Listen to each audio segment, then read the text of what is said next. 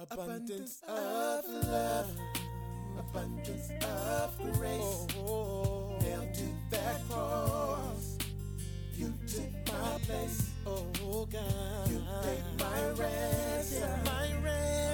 Your love, you gave us abundant life. Abundant Life Christian Fellowship Church. Loving God, loving people. Now, here's Pastor Scott. As well. In St. John's Gospel, chapter 3, verse 16, a very familiar verse, the Bible says, "For God loved the world so much that he gave his one and only Son, so that everyone who believes in him will not perish, but have eternal life. For God did not send his Son into the world to condemn the world, but that the world through him might be saved." I want to preach to you this morning from a sermon titled, Happy Birthday, Jesus. Pray with me. God, thank you for your word. Lord, I thank you for each person who's come here today, and I pray that you'd speak to us, God. Teach us what you would have us to know. God, I pray that you would anoint me to say the things that would honor you, Father. I pray that you'd give us spiritual ears to listen to you today. We believe that you are the one true living God, the only real God. We believe that your word is alive and that it's powerful, and we ask you to be powerful here today. In Jesus' name, amen. Happy birthday, Jesus. There's a cute little song that they normally have kids sing that says that very thing, and I hope at some point this week you will think about the birth of Jesus Christ. All over the world, people are preparing to celebrate Christmas this week, but I hope that you're open-minded enough to realize Christmas means different things to different people. Christmas is celebrated different ways by different people. And I'm all about traditions. I like traditions. I believe what I heard Dr. Dobson say many years ago, that one of the best things that you can do for your family is to have traditions. Things that create stability, things that create routine, things where people know, well, this is what our family does. Now, our family, my family, is very different in the way that we celebrate Christmas than yours, but everybody is amped up to celebrate Christmas this year, but it's also a sad time for many people. It's the suicide month of the year, especially in this country. And I want you to, listen, if you don't get anything out of today, get this. I want you to do something special spiritually this year for Christmas. Whatever your tradition is, have your tradition. But I want you to incorporate some Jesus into your tradition. Amen? Now, a lot of people say, oh, our tradition is all about Jesus. Christmas is all about Jesus to my family. I think I could probably dispel that in about 4 seconds for most people, but I want you to allow God to be in your Christmas. Amen? It's universally, even though people celebrate it different ways with different thoughts, universally, at its root, it's a time where people on this planet remember that God sent his Son to be born on the earth. I like this so much as I was studying it, I printed it out in my notes, and I want to read it to you. I want you to see it on the screen, what the Encyclopedia Britannica has to say about Christmas. Since the earliest 20th century, that's weird. I never liked that as a kid, still don't like it as an adult. Stop naming the century 100 years before the first two letters or the first number that we say. The 1900s, all of us, most of us, so the teenagers and younger in this room, were born in 19-something. The 1900s was which century? Some of y'all didn't want to answer out loud because you didn't want to be wrong. I respect that. But it's always the one ahead of it. So right now we're in year 2019, but what century are we in? It's just crazy, but that's how it works. So since the 20th century, what hundreds was that?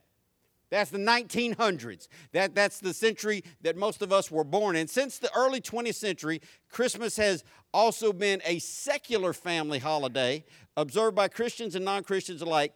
Look at this part in the middle of the screen. Devoid of Christian elements and marked by an increasingly elaborate exchange of gifts. In this secular Christmas celebration, a mythical figure named Santa Claus plays the pivotal role. I'm not going to stand up here today and crash on Santa Claus. I got no problem with Santa Claus. Obviously, I'm okay with older, heavy-set, big-bellied dudes. I got no problem with Santa Claus. I got no problem with Christmas trees, caroling, lights, decorations, candy canes, all that other stuff. But I hope that whatever of that you incorporate into your celebration, you remember that the first half of the word Christmas is Christ. And it's so cliche when pastors and Christians say, well, let's keep Christ in Christmas. You ought to keep Christ at the forefront of your mind every day of the year. But I hope that some kind of way this year that there is a Jesus focus on your Christmas. Most people have no idea what Christmas is really all about, in as much as it's celebrated largely in the United States and other places around the world. What it's come to mean? Well, people think, well, it's to celebrate the birth of Christ. Maybe, but that didn't even happen until sometime between the 3rd and the 4th century that even came to be. Well, it's a time of gift giving to remember that the wise men gave gifts at the birth of Christ. Well, we've already seen biblically the wise men didn't give gifts at the birth of Christ. Yes, they did. Gold, frankincense, and myrrh. We know the song, "We Three Kings of Orient are." Are what? But the Bible says that when those people showed up, they showed up at the house and went inside the house to see the young child. They had been walking for years. They weren't even at the nativity scene. And check this out, all you checker outers that want to, back check me, which I'm cool with. Back check this out. Gift giving wasn't even popular until the late 1800s, early 1900s. People didn't even begin giving gifts to each other. That's a newbie. That's something that just has happened, listen, in Grandmama's day. All right? Now, how many people had I don't want you to out yourself. Everybody in here, I don't know. Grandma, hey, Mom, my mom's in church today. Everybody put their hands together for family in church. What year was your mother born? Do you know? She don't know. 1940. So your grandmother was born in the 1800s. So if you're as old as my mom, then you had family that was born in the 1800s, and that's the generation that started throwing this, let's just all give gifts to each other, and just that's another Johnny-come-lately new tradition. People say, well, Christmas is all about the birth of Jesus Christ. There's not one credible scholar on the planet that believes December 25th was the day that Jesus was born. It is a day that many of us celebrate as the birth of Jesus Christ, but they rejected that concept in the early centuries after Christ died because it was never right for martyrs. This is what the early church believed, and it carried on through hundreds of years after Jesus' death, that those who were saints or martyrs should never have their date of birth remembered. They should have their date of martyrdom remembered, because that's when they had their real birth into eternity. So it was never fitting in the early church mindset for a birthday of a martyr to be, and if Jesus is nothing else to anyone, he is surely a martyr. He was surely killed and gave his life for what he believed in. And so all these different things that we think about Christmas are not necessarily Christian, but I'm okay with that. I like seeing pretty lights twinkling in yards and hanging from trees and stuff like that. I don't like the fact that it's become popular on my street every night for people to have parties that block off the street on both sides, and I got to try to get between. I'm on a 2-lane road, got cars on both sides. I'm trying to get between, parking across. Listen, let me help some of y'all parking people. If you're parking in a neighborhood and there's already a car here, don't park directly across from it. How are we going to get in between y'all? I think I ought to drive my Navigator. I could scratch both of them at the same time. But back to the lesson at hand. Christmas should be fun Christmas should be exciting. Christmas should involve your tradition, but I want it somehow. If you call yourself a follower of Jesus Christ, at some point this week, I want you to think about Jesus. Is that okay with anybody? Can we do that? Amen. Whatever you believe, however you choose to celebrate, it's undeniable that there is a link to Jesus Christ in the word Christmas. Do I have to preach on that, or can we just grab that right off the bat? Christmas has something to do with Jesus Christ. And this morning I want to talk to you not specifically just about the birth. We're not going to visit the manger scene. We're going to do some of that on Wednesday night. I invite you to come. But I want to talk to you about why Jesus came in the first place and what his coming means to us. In our opening text in John 3:16, the Bible says, For God loved the world so much that he gave his one and only Son, so that everyone who believes in him will not perish, but have eternal life. First thing I want you to see this morning is Jesus came because God sent him. You ought to be thankful that God sent Jesus, because God didn't have to send Jesus. And a lot of people don't understand. Maybe you never took the time to realize it, or maybe you just got bad theology. Maybe you just haven't studied it out to the right degree yet. But Jesus did not come into existence 2,000 years ago. Jesus did not come to be in existence and in the manger scene with Joseph and Mary and some animals. The Bible says in the very beginning that God said in the beginning of Genesis, let us make man in our image. Now, that means either God was talking to somebody, or there's some stuff going on there, and God's not crazy. And now listen, some of you older people, you need, and even maybe some of you younger people, you need to know, it's okay to talk to yourself. It's just bad to answer yourself. All right? But Jesus has always been, the Bible says in St. John's Gospel chapter 1, in the beginning was the Word, and the Word was with God, and the Word was God. The same was in the beginning with God. It goes on to tell us later in that chapter that the Word became flesh and dwelt among us, and we beheld his glory, the glory as of the only begotten of the Father. So Jesus has always been around, but 2,000 years ago, God sent his Son to be in this earth for some very specific purposes. Don't answer out loud, no matter how many times I say that. I can say, don't answer out loud, don't answer out loud, please don't answer out loud. Still, there's always one person in the room that wants to answer out loud. Listen, don't answer out loud, but think in your mind, if someone asked you, why did Jesus come to this planet? You need to have the proper answer. You need to have some understanding. We're going to look at that a little bit. Number one reason, Jesus came because God sent him. For thousands of years, God's people that believed what God said through the prophets in the Old Testament, had waited for this deliverer. They had waited for this Savior that was prophesied, this Messiah that was prophesied. They had been waiting for a long time for God to send Messiah, the promised one who would deliver them. And Jesus came because God sent him, and he's fulfilled hundreds of prophecies written about him in the Old Testament. God had promised that a deliverer would come and save his people from their sin and their situation. Now, most people would rather be saved from their situation than their sin. Your situation is where you're at right now. Where maybe it's all messed up. Maybe it's problematic. Maybe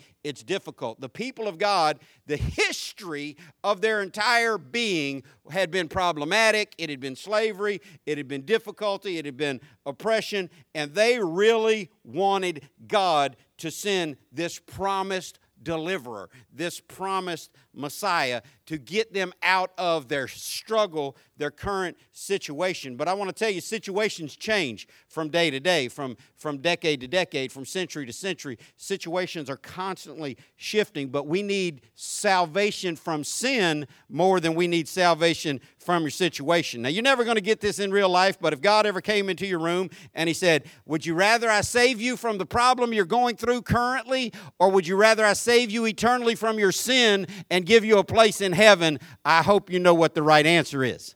But they had been waiting forever, and this is something that I've shared with you many times before. I want you to grasp it today.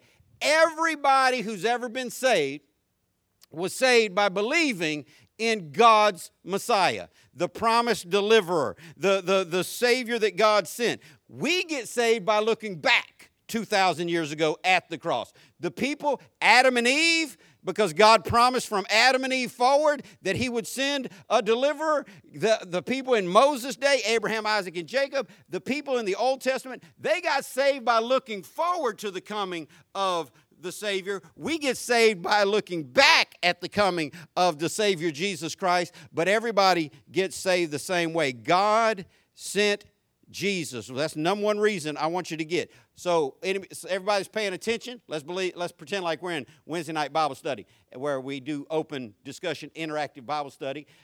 Anybody that's listening, tell me, why did Jesus come? Because God sent him. That's what the Bible tells us. God loved the world so much that he gave his one and only Son. Second reason Jesus came, so that everyone who believes in him could be saved and have eternal life in heaven. This is huge. Say huge. If you are from that old school, I had a preacher tell me one time, people shouldn't get saved for fire insurance just so they miss hell. And I can remember sitting there thinking, well, if I was going to do it, that's why I'd do it. He said, don't get saved just so you miss hell. And I'm thinking, well, I don't want to go to hell.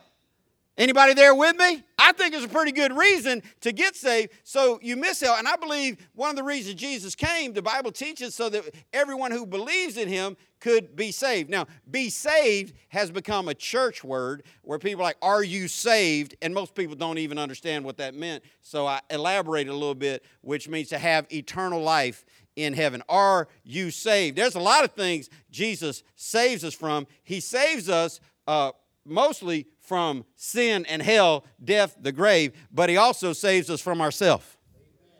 If you're saved at all, you know there are things that God has saved you from that you were creating in your own life. But Jesus came so that we could have somebody to believe in. Listen to what our text says in verse 17. For God did not send his Son into the world to condemn the world, but that the world through him might be what? Saved. Understand what it means to be saved. If you call yourself saved, that means you should be saved from fear of eternal punishment. You're saved from being condemned at the judgment. You are saved from being a slave to sin, and God has done something fantastic in your life. But it says that God did not send his Son into the world to condemn the world. I believe this is the place where so many Christians miss the point. Christianity is not just about judgment and condemnation. But if you ask the world, if you ask unchurched people, if you ask unsaved people, if you ask people who don't profess Jesus Christ as their Savior, what do they think about Christian people? A lot of different concepts will come to the forefront, and very few of them are positive. Now, we've heard for years the reason why people don't come to church is because all the hypocrites in church. Well, that's easily dispelled because the Bible says everyone's a hypocrite. You can't avoid hypocrites. If you know somebody who won't come to church because of all the hypocrites, ask them how do they go to the bar. Are there hypocrites in the bar? Ask them how do they go to Burger King, McDonald's, any restaurant. Ask them how they go to the grocery store. There's hypocrites in the grocery store. Ask them how they go to the bathroom when they take a hypocrite into the bathroom with them when they go. Truth's the truth anyhow. But Jesus came so that we could be saved, and so many people think that the point of Christianity is judgment and condemnation. If your concept of God is some old dude sitting up in heaven waiting to zap you every time you step out of line, you've missed who the God of the Bible is. Because if God was just looking to zap us every time we stepped out of line, we'd all be zapped. There would be no hope for us. The God of the Bible, he declares for himself that he is quick to pardon, ready to forgive, slow to anger. His justice demands payment must be made, but his mercy rises against his justice and allows us salvation and eternal life in heaven. I want you to get it in your mind. If you're a Christian, your representation of Jesus and God should be more about mercy, love, and forgiveness than judgment, criticism, and condemnation. That's what so many people outside of Christ think, that, well, Christians are so judgy, they're so critical, they're so condemning. I want to present this to you this morning. My belief, believe what you want to believe, I'm believe what I want to believe. I believe people who present that type of Christ are not truly even Christians. I believe that the type of quote-unquote Christian whose major emphasis is judgment, negativity, criticism, finger-pointing, blame-casting, looking down their nose at non-Christians, I believe they're not even saved at all, because if they were saved, they would understand that God saved them when he didn't have to, and he gave them mercy in their sin.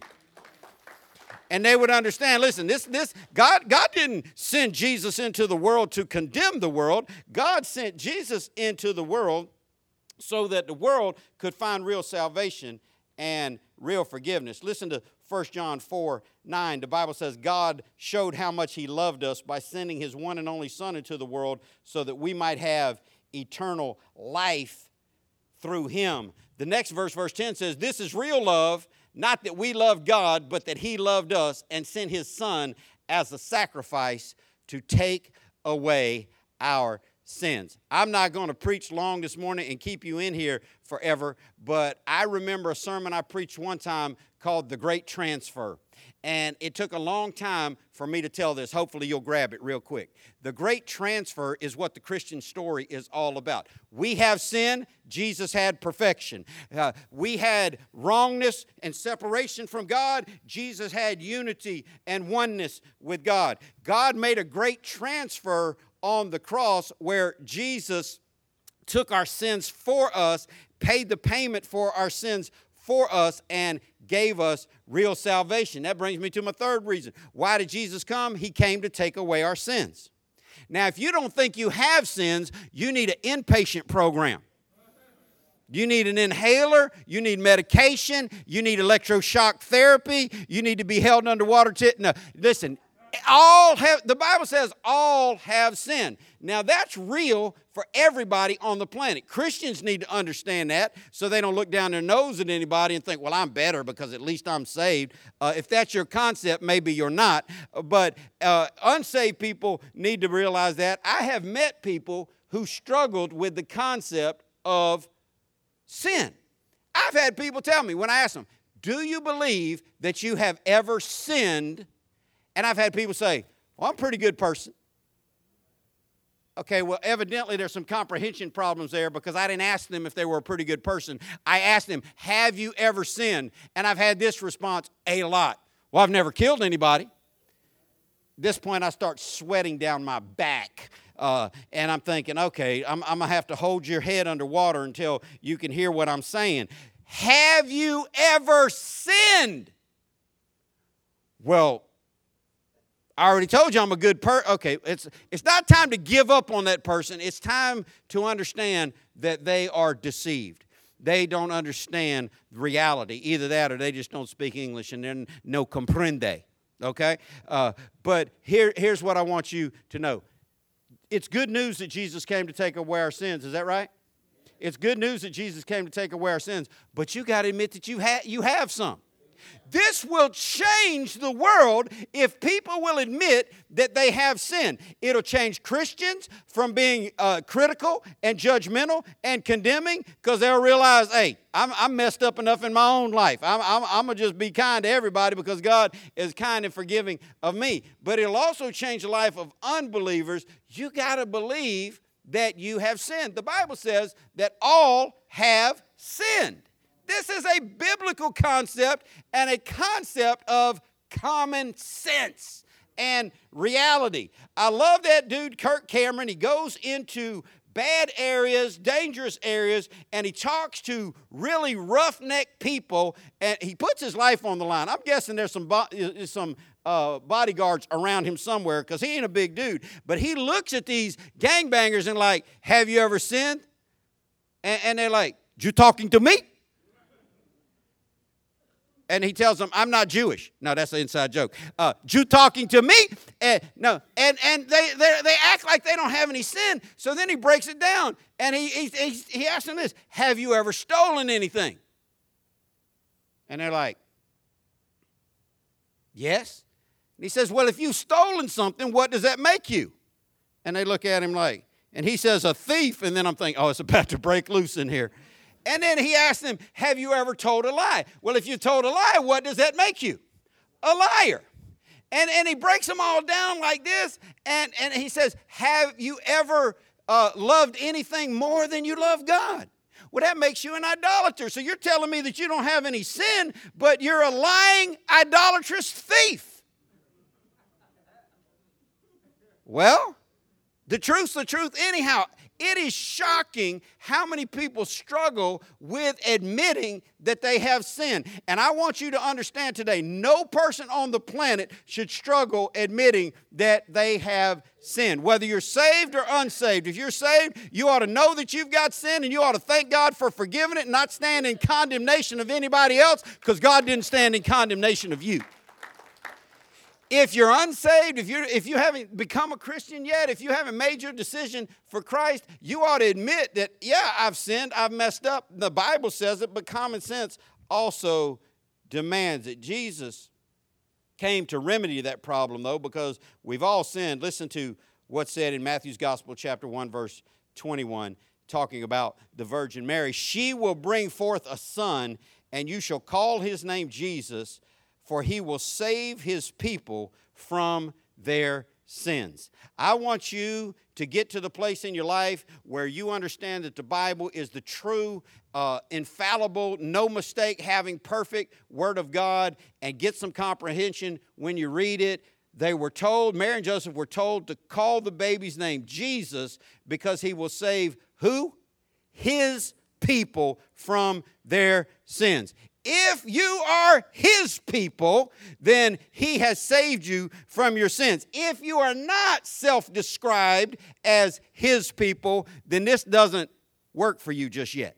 You need to become his people so that you can connect to this promise. In 2 Corinthians 5:21, it was my text for that great transfer sermon that I talked about. For he made him, God made Jesus, who knew no sin, to be sin for us, that we might become the righteousness of God in him. Here's the transfer. You bring your sin, he gives you his righteousness. You bring your destiny for hell, he gives you his destiny for heaven. The Bible says that he who knew no sin became sin for us so we could be made right with God.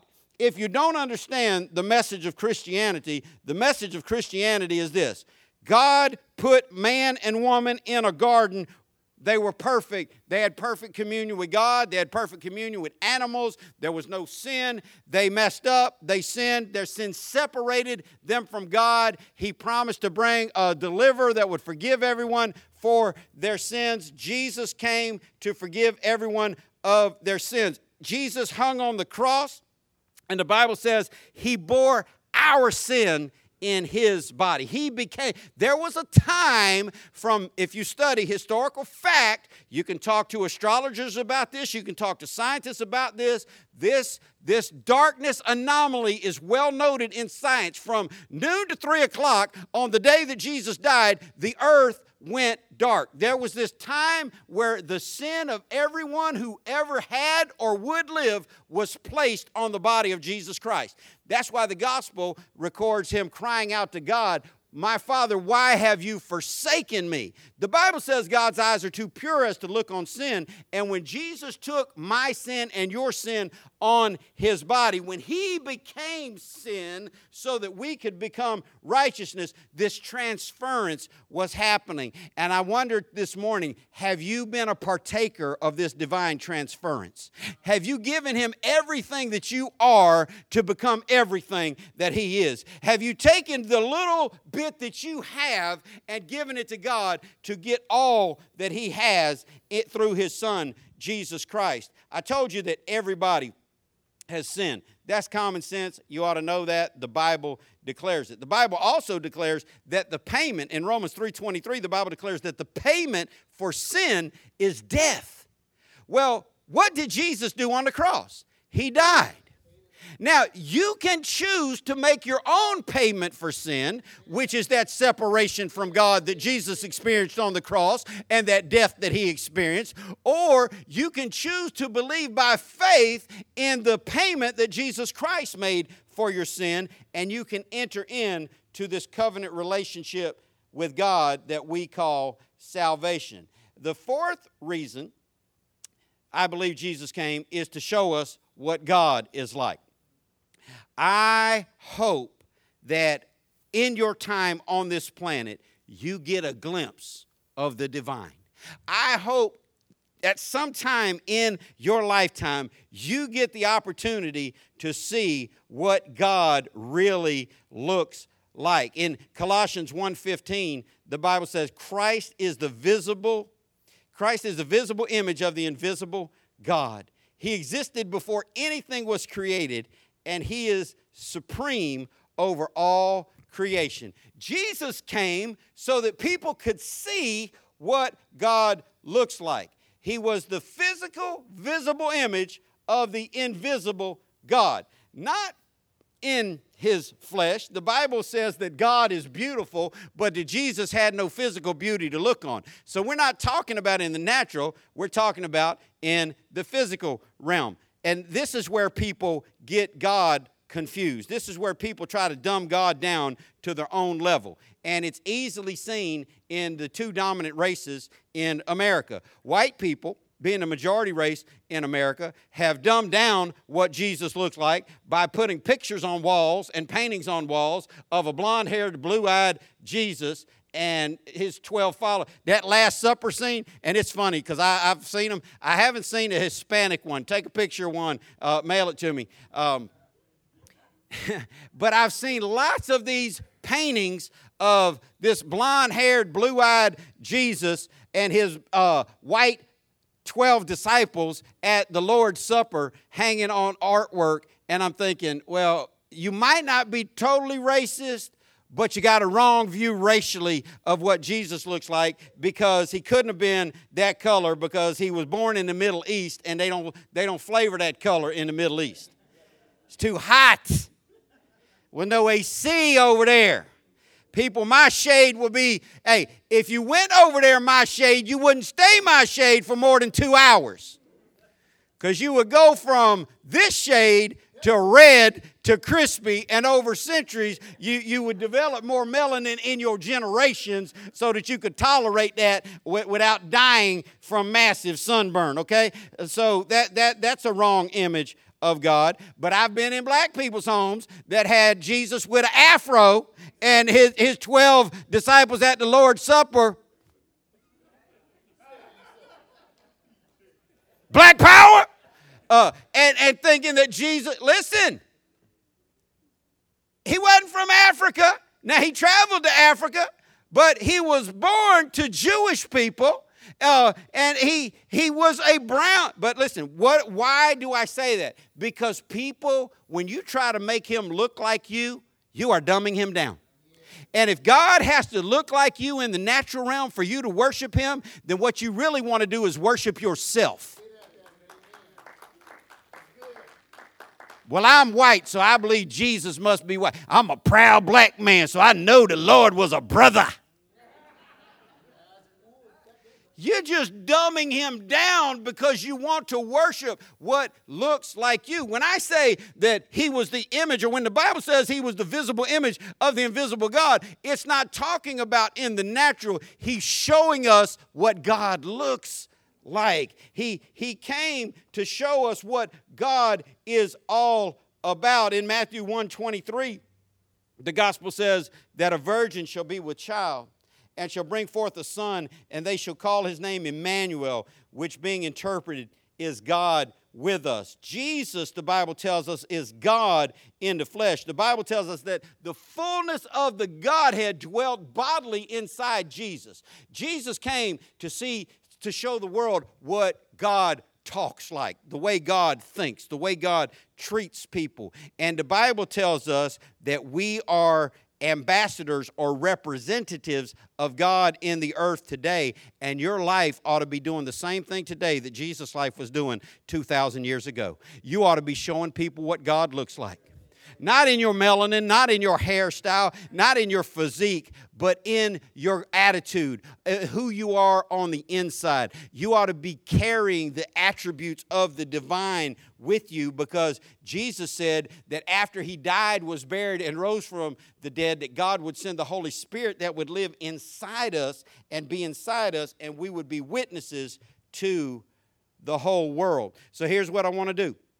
I told you what I told you to get to this quick recap. And because last week was a long sermon, this week is not going to be long, but I want you to pay attention for the next 5 minutes as I recap this, because information is cool, but information without application will only bring you frustration.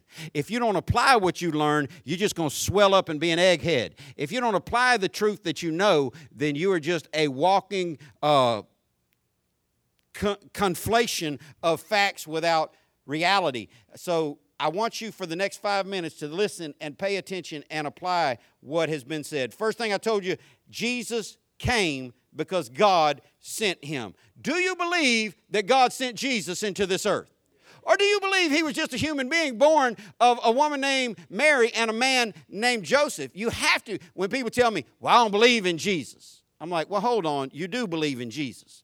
Everybody believes in Jesus. That's like saying you don't believe in George Washington. That's like you saying you don't believe in Asia. No, the truth's the truth anyhow. Everyone believes in Jesus as far as him being a historical figure, as far as him being a person that lived on this planet. Everybody believes in Jesus. He's the most documented human being that ever lived, but everybody doesn't believe that God sent him. Everybody doesn't believe that he's God's son. Everybody doesn't believe that he died, was buried, and rose again. See, that's the difference between being a Christian and a non-Christian. It's not that we come to church and try to live good lives. Those are byproducts of our salvation.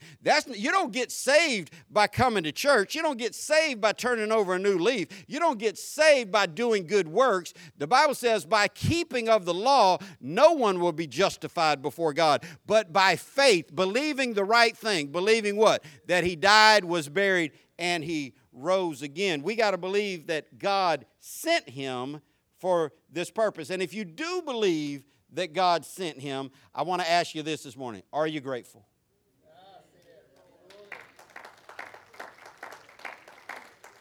Are you grateful? Are you glad? Are you thankful? Do you appreciate the fact that God sent Jesus for you? That God sent Jesus to take away your sin. Are you grateful that God sent? See, because he didn't have to come. Now, I've heard preachers tell stories, and I've read stuff where people are like, God and Jesus were up in heaven talking about Adam and Eve's sin, and there needed to be a payment for sin. So Jesus tapped God on the shoulder and said, I'll go. And no, Jesus never tapped God on the shoulder. Jesus never told God what he was going to do. Jesus didn't volunteer to come and be the sacrifice for us. God purposed that from the beginning, that Jesus would be the sacrifice for us. God sent you. The reason Jesus came is because God sent him. And if you're a Christian, you better be grateful for that. You ought to wake up every day and thank God that you woke up, and thank God for sending his son Jesus. If it wasn't for Jesus, we wouldn't know God at all. Second thing I want you to consider, I told you Jesus came so that everyone that believes in him could be saved and have eternal life in heaven. I want to ask you this morning, very simply, are you saved? So many people come to church and I ask them, are you saved? And they say stuff like this, I'm trying to be. That's like me asking you if you're pregnant and you say you're trying to be. Well, the answer is no, not yet. You just getting busy, but you ain't pregnant. I ask people, are you saved? And I hear them say stuff like, well, I hope so. Eternity is too important for you to be hoping so. That's not good enough. If there is a real heaven and a real hell, hoping that you get to the right place and avoid the wrong place, that's a bad gamble to take. God's word tells us in 1 John that he wrote these things down so that we could know that we have eternal life. Do you know for sure? Do you know that you know? Are you for sure that you have been saved? I'm not talking about walking an aisle, praying a prayer, shaking a preacher's hand. I did that as a little kid. I walked out. Preacher said, if you don't want to go to hell, come down right now, and I'm going to pray with you so you can be saved. I already told y'all I don't want to go to hell. I walked down the aisle. He said, why are you coming, boy? My urban is swole up. I said, who you calling boy? No, that didn't happen. He said, why are you coming, boy? I said, because I don't want to go to hell. He said, well, then pray this prayer after me. He said, pray this. Dear Jesus, I believe in you. I believe. And I repeated this prayer after him that so many of y'all have done. And he said, amen. I said, amen. He said, now look at me. I looked at him. He said, you're a Christian now because you prayed that prayer. And then he turned me around, put his hands on the back of my shoulder, and he said, this morning we have little Scotty Becker coming to accept Jesus as his Savior. All those who rejoice in his decision, let it be known by saying amen. And some people said amen, and some people clapped, and some people just stood there. I'm like, they ain't rejoicing with me. But the bottom line is I prayed a prayer. I walked that aisle, shook the preacher's hand. I said the magic words that he told me to say. He told me I got to get scheduled for baptism. I got baptized. I did all those things, and I still wasn't saved. Because you don't get saved from walking an aisle. You don't get saved from praying a prayer. You don't get saved from shaking a preacher's hand. And you don't get saved from getting dunked in a pool of water. You get saved, the Bible says, by faith in the resurrection of Jesus Christ. The Bible says if you confess with your mouth the Lord Jesus and believe in your heart that God raised him from the dead, that you can be saved. The scripture says that if you call on his name, he will save you. Well, here's the dilemma. I called on his name when I was in the 3rd grade, and he didn't save me. And that made me scratch my head and wonder. I called out on his name lots of times, listen, if you've ever been a real drug addict or alcoholic, if you've ever been real drunk to the point where you got the dry heaves and you were laying on that cold tile in the bathroom because that cold was the only thing that felt good at the time, and you were having your stomach and guts were hurting because you had puked up everything, even the boldest atheist right then will call on his name. You start praying to the porcelain. Oh, God. Oh, God of this toilet, if you'll stop these dry heaves right now, I'll serve you. I'll give my money to you. You start calling out, oh, God of the Bible, God of the Old Testament, God of Oprah Winfrey, God of Tom Cruise, whoever you got, help me. Jesus, Allah, anybody. But that won't save you either. I did a lot of porcelain God calling out, and that never helped me because God said to the prophet Jeremiah that you will only find me when you search for me with your whole heart. See, Christianity is not a decision to be made. You can make it walking an aisle and praying with somebody. But Christianity is not a decision to be made because you want something. Christianity is not a decision to be made emotionally. Christianity is not a decision to be made just to get out of your current crisis. Christianity results when you believe that God sent his son to save you and you really search for him with your whole heart. Now, that can be manifested by walking an aisle. That can be manifested by praying a prayer. But you really have to be sincere about it. Because I'm going to tell you this. If you think you're going to go to heaven because you prayed a prayer, you walked an aisle, you got baptized, you did a few good things, but your life isn't showing your love for God, I want to tell you the Bible says you are a false believer and you have deceived yourself. So my real question to you, if you believe that Jesus came so that you could be saved, are you really saved? Are you really born again? And when people tell me, well, I think so, I'm not sure. Listen, if you're not sure, then I don't believe that you are. Now, everybody might not remember their salvation event the way I remember my salvation event. I came home from a party one night on July 15, 1981, and I threw my shirt down next to a Bible, and that Bible jumped out at me. I read that Bible. I got on my knees. I prayed, and I asked God to save me. Everything about my life changed. I had a radical transformation. I can tell you exactly where I was between my bed and the wall at 6956 Malden Lane, 32244 on the west side of Jacksonville. I can show you exactly where I got saved. I can tell you the date, the time that it happened. You might not remember all those details about getting saved, but you will remember something. You can't have an experience with well, I'm saved, I'm just not sure when I got saved.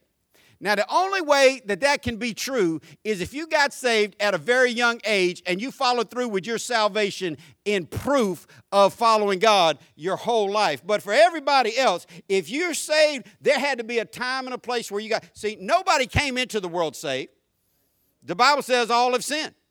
Everybody had to get saved. You might not remember what church you were in. You might not remember if it was a Sunday morning or Wednesday night, but you remember something about it. I'm going to use this illustration and move on because it stands out to me.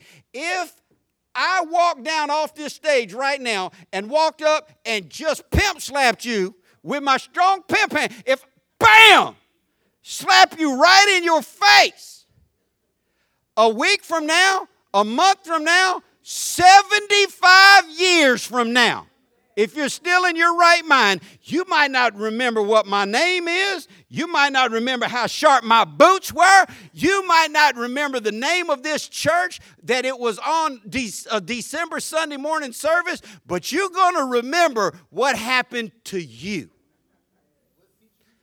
You're going to remember it. Why? Because it happened to you. If it's a real experience that you've had, you remember something about it. So my question to you this morning is, are you saved? Because it's cool to believe that God sent His Son. It's cool to believe that Jesus saves people so they can have eternal life in heaven. But is that you? Or are you still hoping so? Are you still trying? Are you still thinking maybe one day that will be you? Listen, there's a heaven to gain and a hell to shun, and it is too important to put this decision on hold. Tomorrow is not promised for you. Today could be your last day on earth, and if today was your last day on earth, if you died today and you stood before God and He said, why should I let you into my heaven? What would you say? If you say, well, I was a good person, or anything other than because I accepted Jesus Christ as my personal Lord and Savior. I believe that your Son came to save me, that He died, that He buried, and that He rose from the dead. You can't have resurrection power without believing in the resurrection.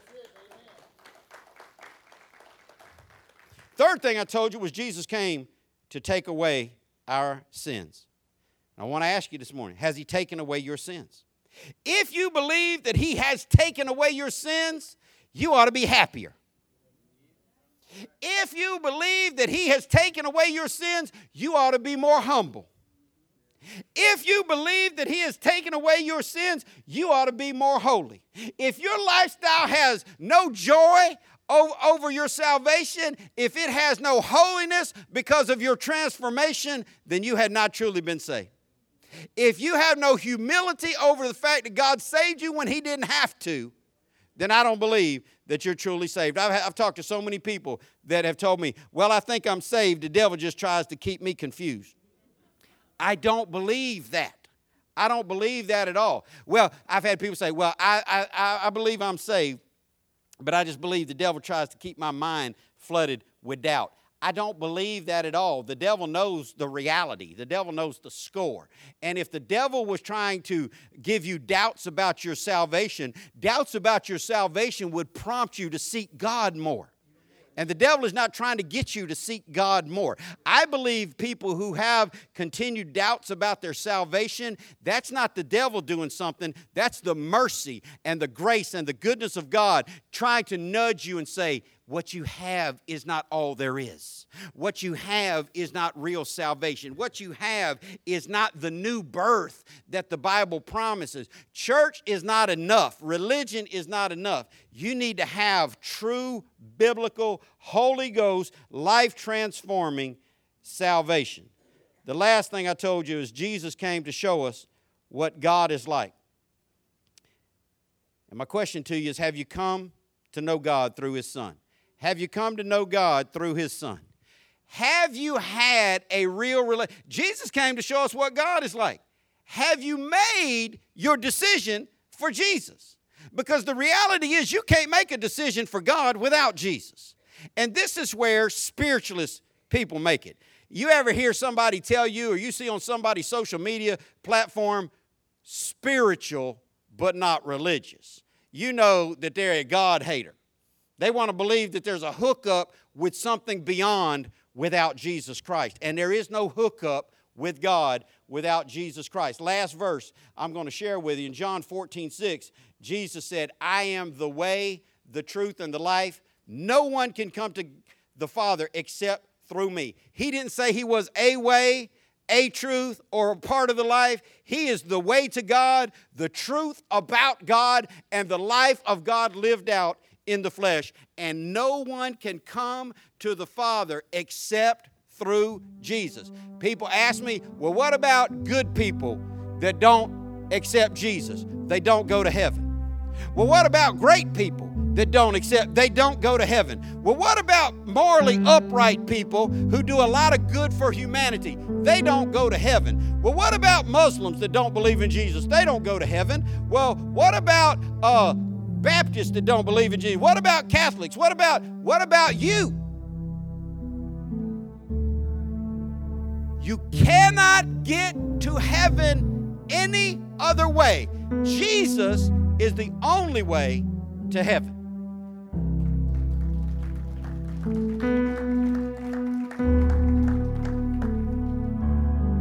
There is something in the life of every human being. Spiritualist people call it the spark of the divine. People that talk like that ain't saved. That's a clue, okay? People use that type of verbiage don't really know the God of the Bible. But there is a longing inside of every human being that's ever been created to connect with the Creator. And that's because there's a void in every life that's born. The Bible says in the book of Ephesians that we are born dead in our trespasses and sin, and we can only come to life through salvation. There's an emptiness. This is why people chase drugs, they chase alcohol. This is why people chase fame, why they chase money, why they try to find love in all the wrong places. There is a emptiness, a void that can only be filled through God. And the only way to get to God is through Jesus Christ. Have you had a personal encounter with the Lord Jesus Christ? Have you traded your life for His life? Have you been forgiven of your sins? I told you Jesus came to show us what God looks like. Have you met the one true and living God through the person of His Son, Jesus Christ? If you haven't, I've got great news for you today. God said He'd save you if you'd ask Him. He said if you'd search for Him with your whole heart, that you could have real salvation. I believe, see, people get caught up on Christmas presents. That's cool. If that's your tradition, then do what you do. But I believe the greatest present you could get on Christmas of 2019 is real salvation. The greatest gift you could get is to receive the gift that God sent in His Son. Are you really comfortable with what you call your belief system about God? Are you really comfortable that you're saved? It blows my mind the number of people I counsel that come in and tell me they're strung out on this, they're hung up on that. And then I ask them, well, have you ever considered getting saved? And they tell me, oh, I know I'm saved. And that blows me away. The Bible says that the righteous are scarcely saved. Scarcely saved. The righteous are only saved because of their belief system, not because of anything good that they've done. If you are hung up with all that foolishness, how can you be so confident that you're saved? When I counsel people and I ask them, how often you read your Bible? Well, not that much. How often do you have really quality times in prayer? Well, not that much. How often do you go to church and serve God? Well, not. Why would you believe that you're truly saved if that's your testimony? God didn't send Jesus to come into this world to bear our sins on his body, to be rejected of his Father on the cross, to be spat on, to be beaten, to be crucified, hung naked on a cross for all the world to mock. God didn't send his Son to go through all that so you could halfway, some kind of little bit, kind of, sort of believe. No, God didn't send his best so that you could halfway believe in him. And Jesus didn't halfway die on the cross. He didn't halfway beat death, hell, and the grave by being resurrected from the dead. And you need to trade in your halfway belief system and get real salvation. It's not hard for us. Jesus did all the hard work. The Bible says the payment for sin is death. Jesus died on the cross. The Bible says that you're not saved by keeping the law. You're saved by believing in the resurrection. All you have to do, you already believe that Jesus was a person. Unless you're really out there, it's evidentially true that Jesus was a human being that lived on this planet. But do you believe that he died and rose from the dead? Because the Bible says that he rose from the dead so he could be the first among many who would rise from the dead. Do you want to be in that number? Or do you just want to be, hey, that's for y'all, that ain't for me? If that's your mindset, then hell will be your portion. And there will be no escape forever. The Bible says that all souls are eternal. You will live forever in one of two places. And it blows my mind how many people think that when you die, that's just it for you. Really? That's your whole concept of all that is inside us? I mean, the fact that our mind is stronger than any computer in the world, the fact that we have these longings for existentialism, the fact that we have these longings for the divine, the fact that we have all, you just think that life ceases to exist after 70, 80, 100 years? No, the Bible says that everyone will exist forever in one of two places. Either in heaven or in hell. Oh, it's Christmas time, and it's awesome that Jesus was a little baby born in a manger. See, he came into this earth as a baby born in a manger. And one of the saddest parts about the Christmas story that I read to my kids every year on Christmas morning is that he was born in a stable because the innkeeper told them there is no room for you here. There was no room in the local hotel. There was no room to take Jesus in. And I see in that so clearly. We live in a country that tells God, there's no room for you here. And some of you get all wired up about the politics of that, but is there room for him in you? Is there room in your life for Jesus? He came into the world born as a baby in a manger 2,000 years ago. But when he comes back this next time, he's not coming back as a baby. He's not coming back to be spat on. He's not coming back to be mocked, criticized, beaten, or crucified. He's coming back with all power to reign as the true and living King of all kings. And if you don't make your peace with him now, there will be no chance for you in the beyond. I've had people tell me, well, before I die, I'll get right with God and I'll become a Christian before I die. Problem with that is you don't know when that's going to happen. You don't know if you'll have that dying breath to call out on him. You might be unconscious before that comes. You don't know when that day will come. So I ask you again, are you ready right now? Are you ready right now? Do you know for sure that you are truly, not just churchy, but born again?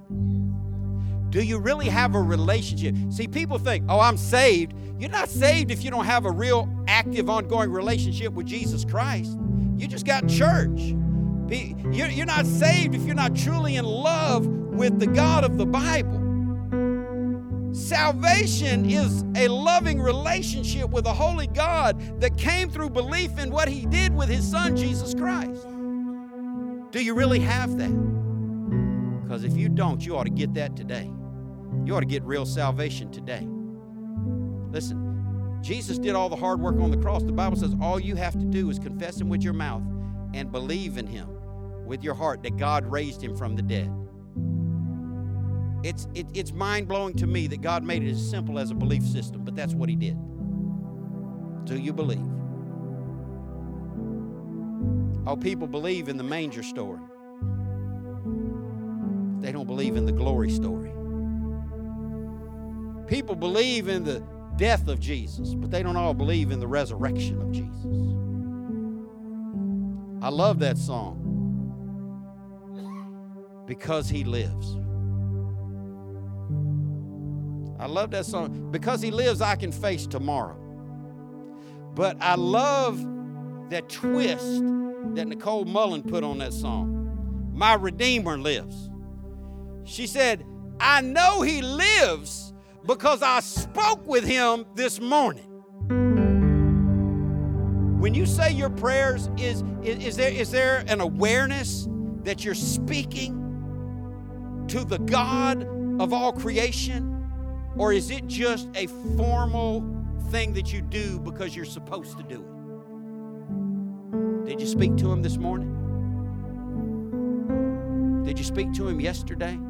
Do you know Him well enough to have a conversation with Him? If you don't, He said if you'd call on Him in real sincerity, if you'd believe that He died for you, you can have a real relationship with His Father. We're going to have a time of invitation in just a moment. We're going to have an opportunity for anybody who wants to get saved today. You might be thinking, well, I thought it didn't come from shaking hands and praying prayers. It doesn't come from shaking hands and praying prayers. But it does come from calling out on Him. And we're going to have our altar ministers on the altar in just a minute, and they're going to be here to pray with you. If you need somebody to pray with you so you can be saved, you can come today, and you can be saved, and it'll be the greatest Christmas that you have ever had in your whole life, because you'll know the Christ of the Christmas. If you're here and you already are saved, we're going to have an opportunity for you. You can come to this altar, you can pray where you are, but we're all going to take a few moments, and we're going to thank God for sending His Son for us. If you're physically able, I want you to stand on your feet with me as I pray. Bow your heads and pray with me. God, thank you for this time together. Thank you for loving us. Thank you for sending your Son, Jesus. God, I pray that you do your work your way. Draw people by your Spirit is my prayer. In Jesus' name, amen.